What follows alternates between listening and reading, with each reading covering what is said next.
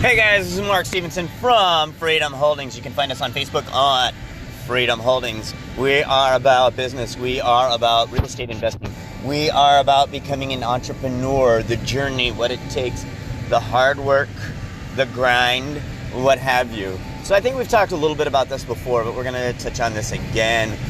Tonight will be New Year's, so there'll be a lot of New Year's resolutions. So we've talked a little bit about writing your goals down. So one of the powerful things that I've been reading is a book by Darren Handy, I believe his name is, and it's talking about, I think it's called The Best Year Ever. This book is awesome. It is about goal setting. This gentleman was a disciple of Jim Rohn. Jim Rohn was a very famous guru, if you will, before the term guru was really used.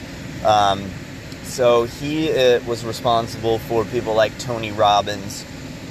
So one of his biggest things was about writing goals down, and so I think that that's very powerful. But some of the things go a little bit deeper in this book and how you should write not only your goals down, but how you should write those down. Your why is more important than your how. And I'm just getting started in this book, but I think there's a lot of power in this book. I would recommend this book for you to read if you haven't read it. And so it is about how to write your goals down, how you want to word these things. I think we've talked about this before, how you always want to write in the positive what your goals are, but you want to write things in the positive, but you also want to write I am a real estate investor who has 5 rental properties by May 2nd, 2018. So the more crystal clear it is for your subconscious to wrap itself around your goal, the more measurable it is. So, and it doesn't have to be something around money. This can be about your whole life. So this could be something about a relationship. How do you become a loving partner? Let's say that your relationship is not going in exactly the direction that you want. I am a loving husband who goes on a date with his wife once a week. You know what I mean? That's measurable. It's got a time element to it.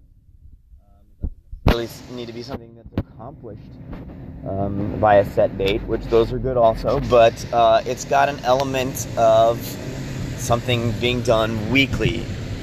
So I encourage you to get out your, and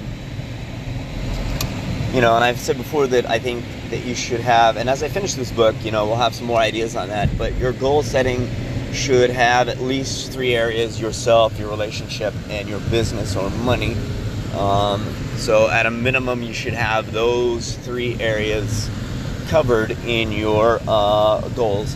But as I read this book, I will give you more insight into what Darren Handy says about this, and these will go into my New Year's resolutions. And so anyway, we're also going to talk a little bit about self and how you keep, even in a relationship, it's very important that you have a well-defined sense of yourself, that you have a good sense of yourself, that you, because in any relationship, they are not going to provide 100% of what you need. I don't care how great the person is, they're not going to provide everything you need, and so you have to provide everything you need for yourself in order to be able to overflow and, give as much as you can to your partner. So in any great relationship, in my marriage to Kate, you know what I mean, I'm learning this daily, that, as beautiful as she is, as attractive as I think she is, she can't provide 100% of what I need in a relationship. So I have to provide that other 20. I'm of the mindset that you have to be 100% full of yourself and overflowing. If you're thinking of yourself as a glass, you have to be 100% full, and you have to be overflowing in order to give that love to whoever you need to. Let's say you're in a marriage like I am, or you have some sort of other relationship, whether it's committed or not, whether even if you're just boyfriend, girlfriend, or, you know, we're not homophobic, so even if you have a girlfriend, boyfriend, it doesn't matter. You have to be whole before you can fill up the other person, and always know that you're not going to be enough to fill 100% of what they need. So, but how do you encourage them to fulfill the 20% that you know, and it might be even more than that, but how do you encourage them to fulfill the rest of what they need without looking to you? You don't want somebody who's so needy that you're the only source of their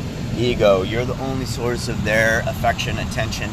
You want them to have other friends so that they are complete, other activities, other goals. So that's a little bit about my thoughts today about business and how you need to goal set. And anyway, we will talk to you tomorrow. You guys have a great day, and we'll talk to you soon. Bye.